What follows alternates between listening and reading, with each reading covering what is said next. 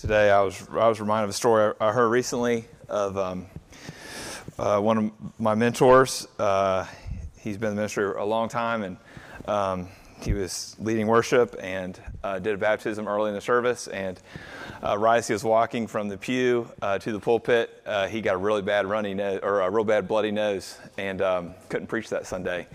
And he said, "Yeah, y'all saw baptism. We worshiped. Go home." And I kind of feel like doing that right now. Not that I don't want to preach, but it's just really powerful to see baptism. When we see that as really a community event that happens among us, and not just something that happens for the people on stage, you really see within yourself, you see Amos, that God has put his mark on you. It is really a miracle. Let's pray together. Father in heaven, Lord, we come as little children. We come very, very hungry, starving in fact. And we need you to feed us. We open our mouths that you might feed us with your word. Lord, we know that we don't live by bread alone, but we live by every word that comes from your mouth. Lord, I pray you would make up for all my insufficiencies tonight. In Christ's name, amen.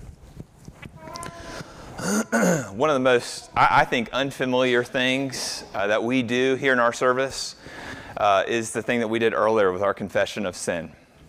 And I think it's unfamiliar for a lot of us because we really spend our whole weeks putting forth the polished version of ourselves, the pretty version of ourselves, the part of ourselves that doesn't have any dents or dings.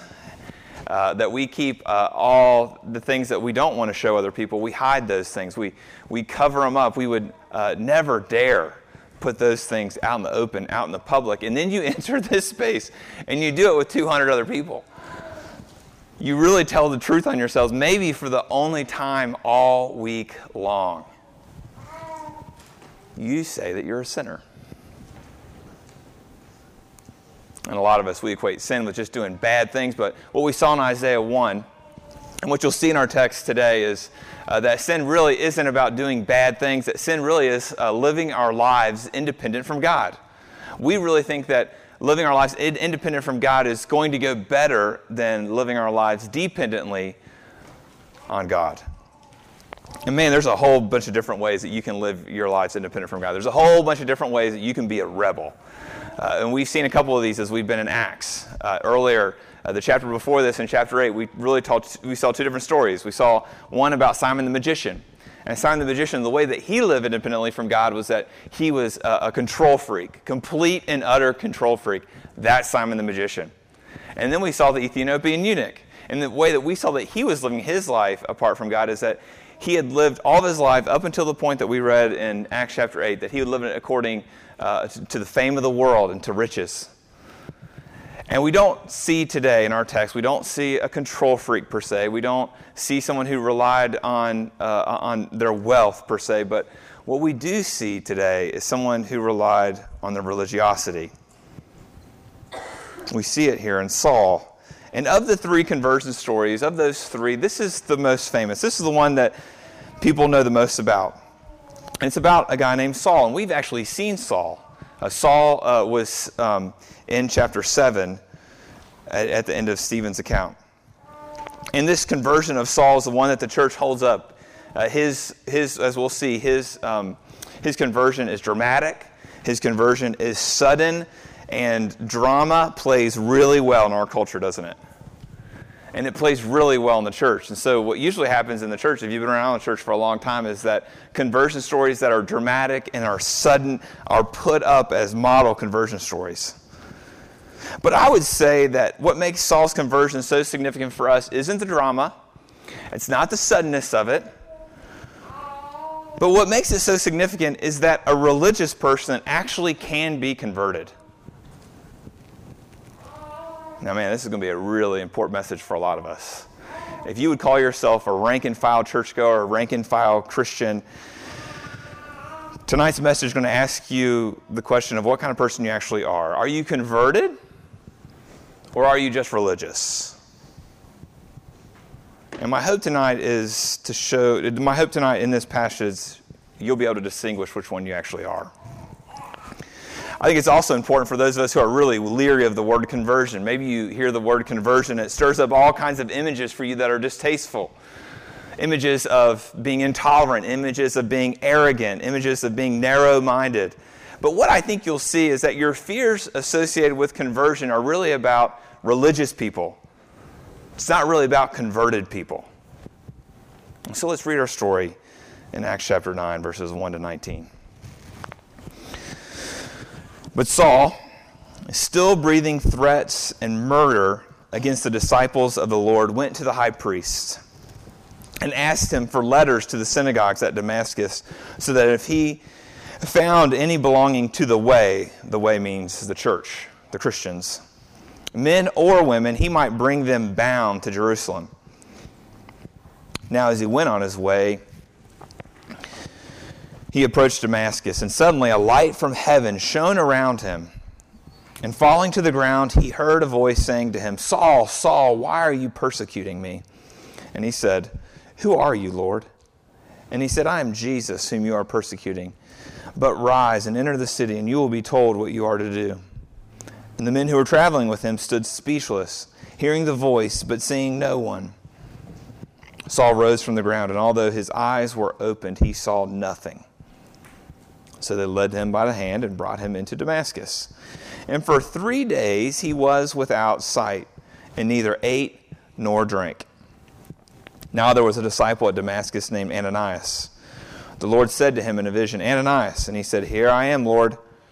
And the Lord said to him, "Rise and go to the street called Straight, and at the house of Judas look for a man of Tarsus named Saul. For behold, he is praying.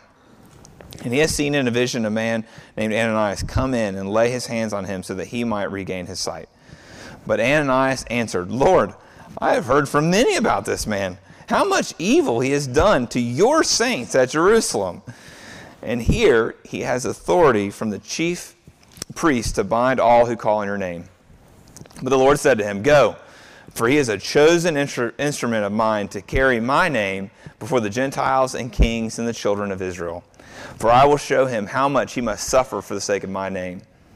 So Ananias departed and entered the house, and laying his hands on him, he said, "Brother Saul, the Lord Jesus, who appeared to you on the road by which you came, has sent me, so that you may regain your sight and be filled with the Holy Spirit." And immediately something like scales fell from his eyes, and he regained his sight. Then he rose and was baptized, and taking food, he was strengthened. The word of the Lord. There's really 2 points I want to make tonight. The first one is spiritual blindness, and the second one is spiritual sight.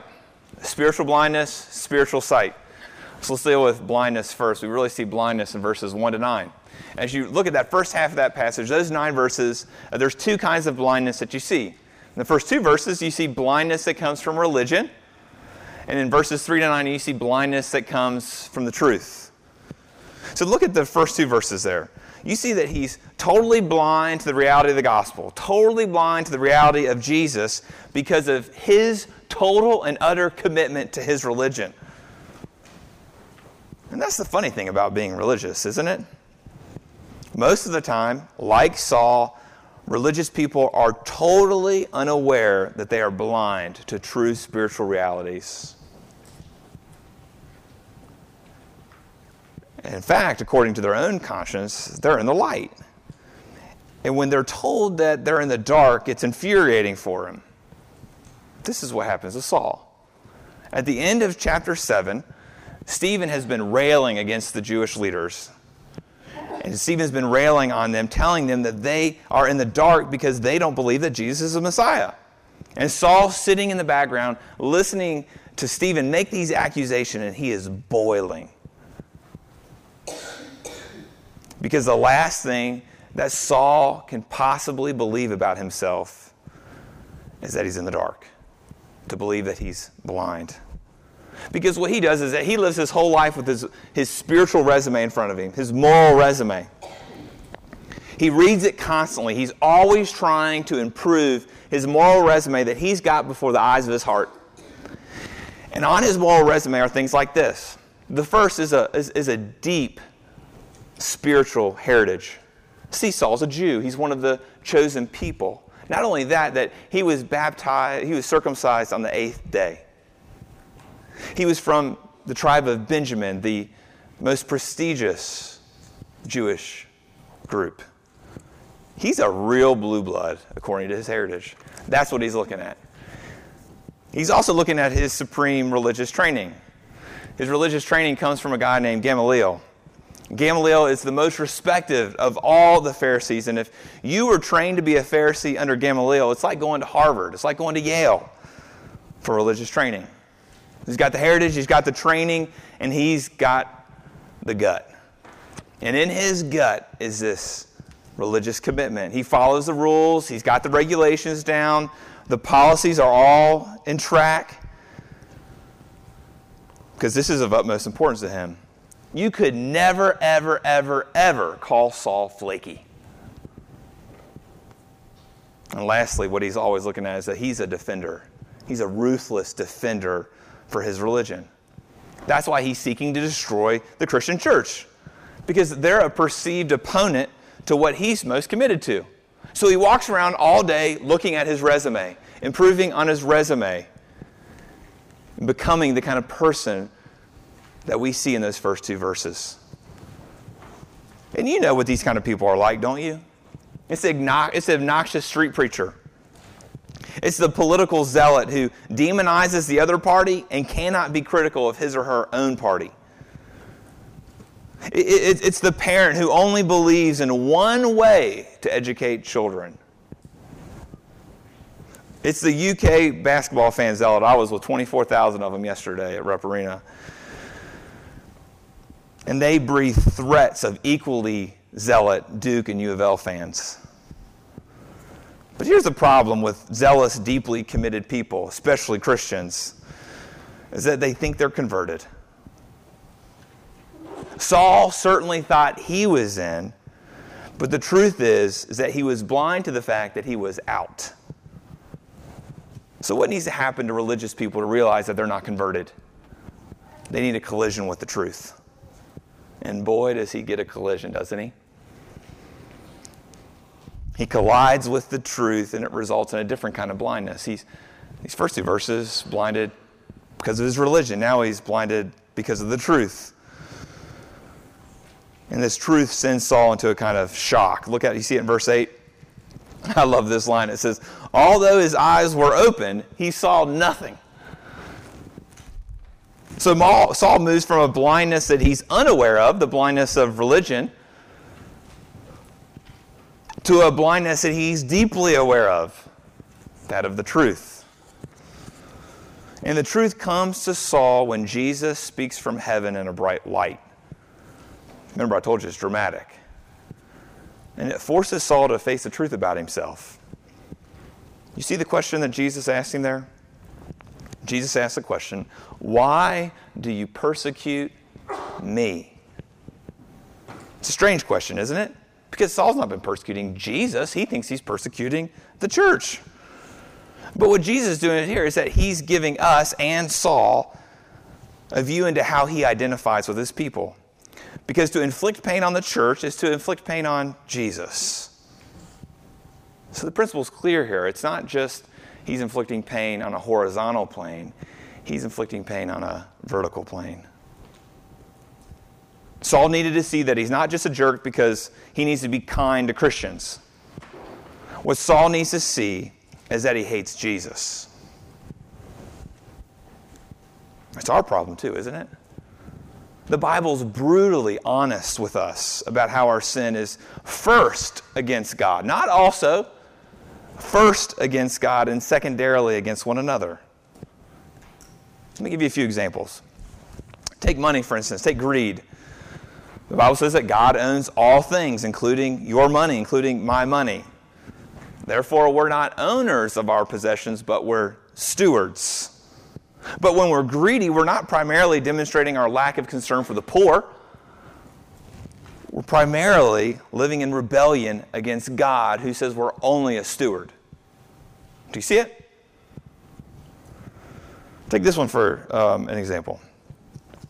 Take being insubordinate. God's put all kinds of leaders in your life, whether you like it or not. He's put government officials over you. He's put church leaders over you. He's given you supervisors in your workplace. He's given you parents if you're a child in the room. And we don't get to pick these people. God picks them for us. And so when we disrespect them, we're showing much more than insubordinate hearts. We're demonstrating our distrust in God who's put them in their position over us. How about this one? How about discrimination? Just to remind you, just remind myself tonight, it was God's idea to create two genders, not one. It was God's idea to create all different kinds of races, not just one. But when we prefer one gender or we prefer one race over others, then we're redefining who bears God's image. And so when we discriminate, it's not just against other people. It's also a sin against God, the Creator, who created all these people in His image. So, friends, have you come to face with the truth of who you really are? You're not just insubordinate. You're not just discriminatory. You're not just greedy. But you hate Jesus, and I do too. Saul had to come to the realization that this was true for him, that he's so much more than just a mean person. He was a rebel against God, the God that he was trying so hard to impress. So that's one side of the coin for us tonight, one side of the truth that we've got to collide with, that we're rebels. But the other side of the coin says that God is gracious. And Saul here, encounters a God of grace. And this is the first time he's seen this, and we see it really when we get to Acts chapter 26. When we get to Acts chapter 26, Saul is standing. He's on trial, and he's given the story of his conversion. And when he gives the story of his conversion, he gives a lot more details in chapter 26 than we get in chapter 9. In chapter 26, he says this. Saul, he recounts the story. He says, Saul, Saul, why are you persecuting me? Saying that about Jesus. Saul responds with, who are you, Lord? And then in chapter 26, Saul quotes Jesus and says, I am Jesus whom you are persecuting.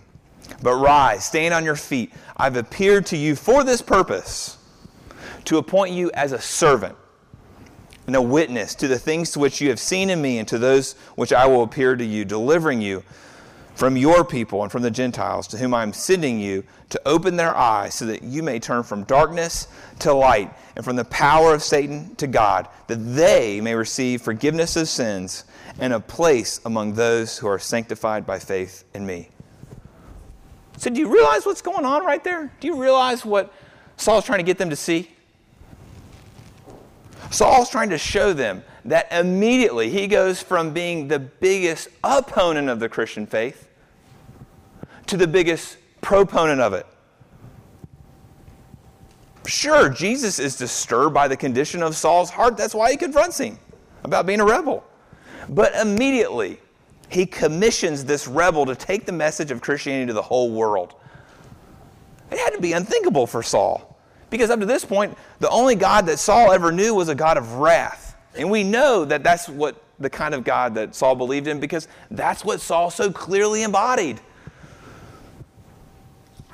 But then he meets Jesus. He meets Jesus on the road to Damascus, and the Jesus he meets is altogether different than the God of his imagination. Because Jesus looks past Saul's former ways. Jesus doesn't put Saul on probation so that he might prove who he is before he can be approved and then commissioned. So you see a gracious God. And our problem is just the same as Saul's. We construct the God of our own imagination. And he usually looks a lot like us. Either we have a God of love who requires nothing from us, no repentance, no obedience, or we have a God of judgment who we are constantly looking to for approval. And what the Bible does is presents us an alternative in Jesus.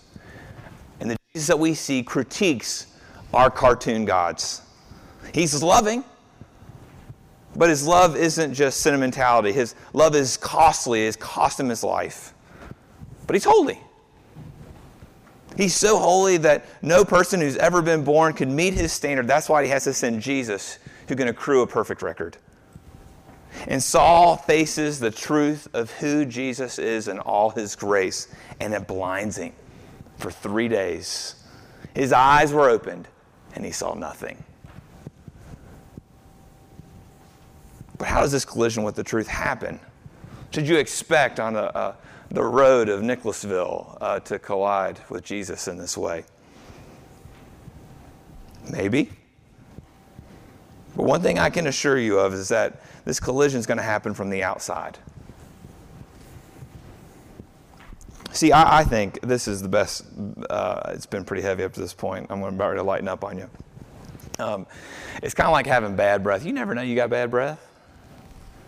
You think you're good, and you have no idea that your breath stinks, and then you need someone to come very close to you and have the courage to tell you that your breath stinks. And God is more than willing to get very, very, very close to you and tell you things about yourself and about Him that you don't want to know.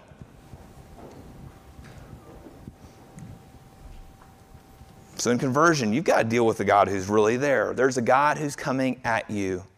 He's going to deal with you. He comes in on you when you're blind, and He comes in so that you might have sight. This is blindness, friend. The blindness that comes from religion, the blindness that comes from the truth. And now you see sight. That's really what you see in verses 10 to 19. What begins to happen with Saul? How does he get his sight back? Well, if you hold up Saul as the model for what conversions look like, very few of us are going to have much assurance because we aren't converted in this kind of way. But what we can do is that we can draw out the results of his conversions. We can see what applications we can make for ourselves. See, conversion at its most basic level, especially for religious people, is the movement from blindness to sight. So the results from moving from blindness to sight we can see right here in this text. I think there's 3. The first one is conversion results in moving from strength to weakness, from opposition to intimacy, and from isolation to community. Strength to weakness, opposition to intimacy, and isolation to community. If you've made those movements, you've got spiritual sight. Let's look at the first one, strength to weakness. Paul was made so weak that he had to be led from that road to Damascus to Ananias' house by his companions. In this posture of weakness, this is something Saul's totally unfamiliar with. All he's ever known is strength. Strength of will, strength of intellect, strength of reputation. He believed in a strong God with a strong Messiah to create a strong people for himself. And now he's brought to a position of weakness. This is true for all religious people. What's true of all religious people is their commitment to strength. But what strength means is that you can do life independent from God. And remember, that's the basic definition of sin. And living a life independent from God sounds yes, that's religious people, but it's irreligious people too. What religious people want to do is, what they want God to do, they want to do what God says, but they want to do what God says on their own moral resources.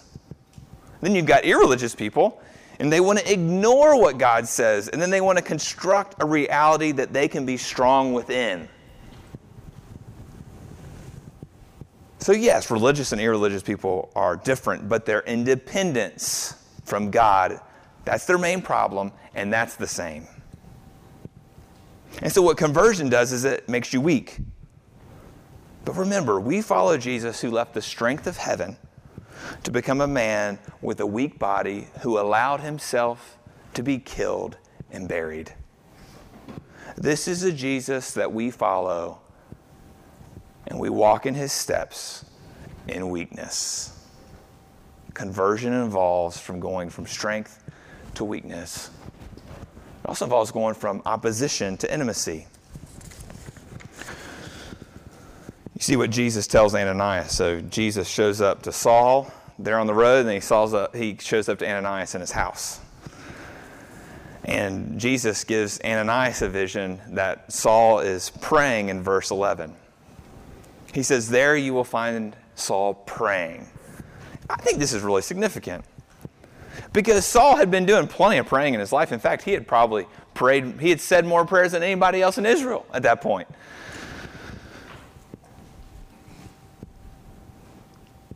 But there's a difference in praying and saying your prayers. Saying your prayers, it's about duty and form, recitation.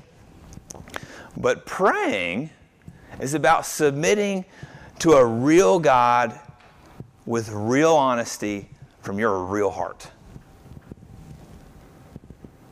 And that's the way all loving relationships operate, aren't they? They're not rote. They're not predictable. There's a dynamism about relationships, especially your relationship with God. And here you've got Saul. Jesus was someone he was opposed to, and now he's someone that he loves. He doesn't just say his prayer, he prays. And this is what God wants to do with you. Yes, he wants you to believe the truth of his word. Yes, he wants you to do what he says, but he also wants to be personal with you. He wants to be precious to you. And when Jesus becomes precious to you, you'll pray as opposed to saying your prayers. That's how you know you've got sight. The last thing we see is he moves from isolation to community. One of the things that really got me about this text this week is that God doesn't convert, he converts Saul in two parts. You see it? The first part was blinding him on the road, and the second part was opening his eyes in Ananias' house. And in between, God leaves him hanging. He's got to sit in darkness. He's got scales on his eyes. And if you ask me what scales are, I tried to figure it out, and I couldn't. But he had to sit in darkness, and he had to wait. But when Jesus shows up to him a second time, he doesn't show back up in this great light like he did on the road and give him his sight back. He could have done that. But instead he sends Ananias. He sends a Christian to proclaim a message. Something pretty boring compared to part one. And when Ananias shows up, he gives him the message. The scales fall off his eyes. He's filled with the Holy Spirit and he's baptized. And so in Ananias, Saul has his first friend. Saul went from being isolated from God's people to now being enfolded into the community of God, and the first fruits is Ananias. And so as we read through the scriptures, it's impossible to see that you can be a Christian and not be a part of God's people. There's no such thing as practicing your faith by yourself. You got to move out. You got to initiate. You got to love people who are unlovable. Remember Ananias' excuse? You remember his excuse? He said, are you kidding me? You want me to talk to the guy who's been killing all the people who are like me? But that's the call of community. It's not just so that Saul will have a friend. It's so that Ananias gets over his fear to make a friend. You've got to love unlovable people, and you've got to receive love like Saul did. And when that happens, community happens. You move from isolation into community. And you've got sight. So in conclusion, can I ask you just a really, really simple question? Are you a Christian?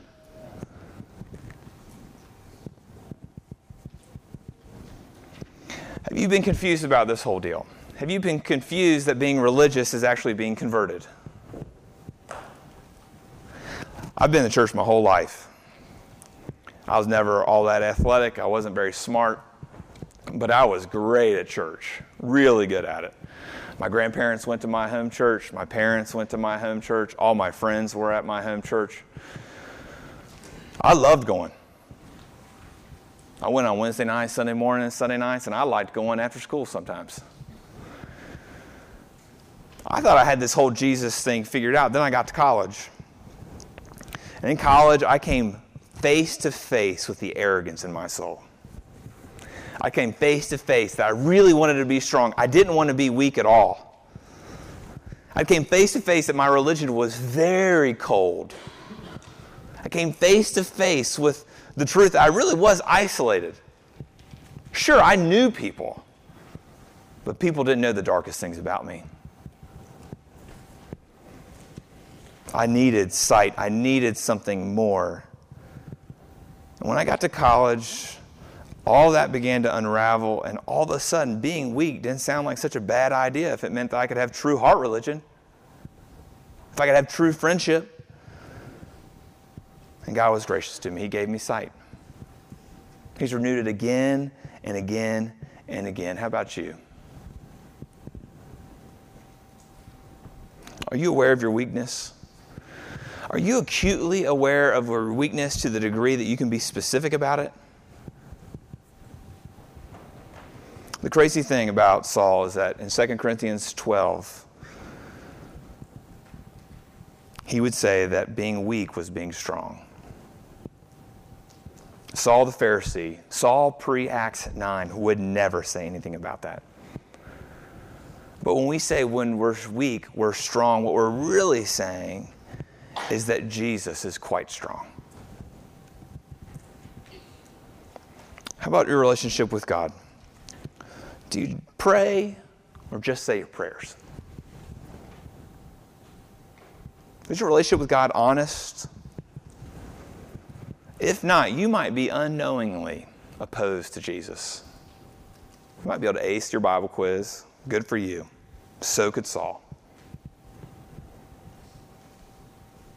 You might pray, but intimacy with God was totally foreign to Saul. It might be to you.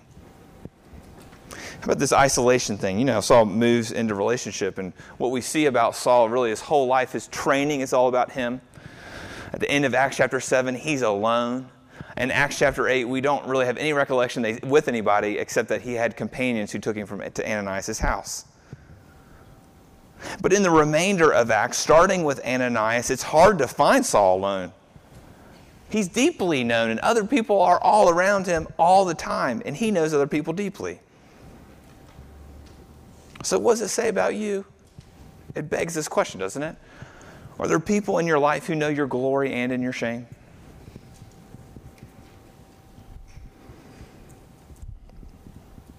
So are you a Christian? Has the blinding light of Jesus broken through? Maybe it's broken through on you tonight. If so, you might just have been converted. Let's pray. Oh Lord, you send your truth to collide with me. Oh, I fall back into religious ways so easy. And Lord, I don't want to. So Lord, would you be so kind to me to shatter me if necessary. Lord, that I might see. Would you do this for my friends too? In Christ's name, amen.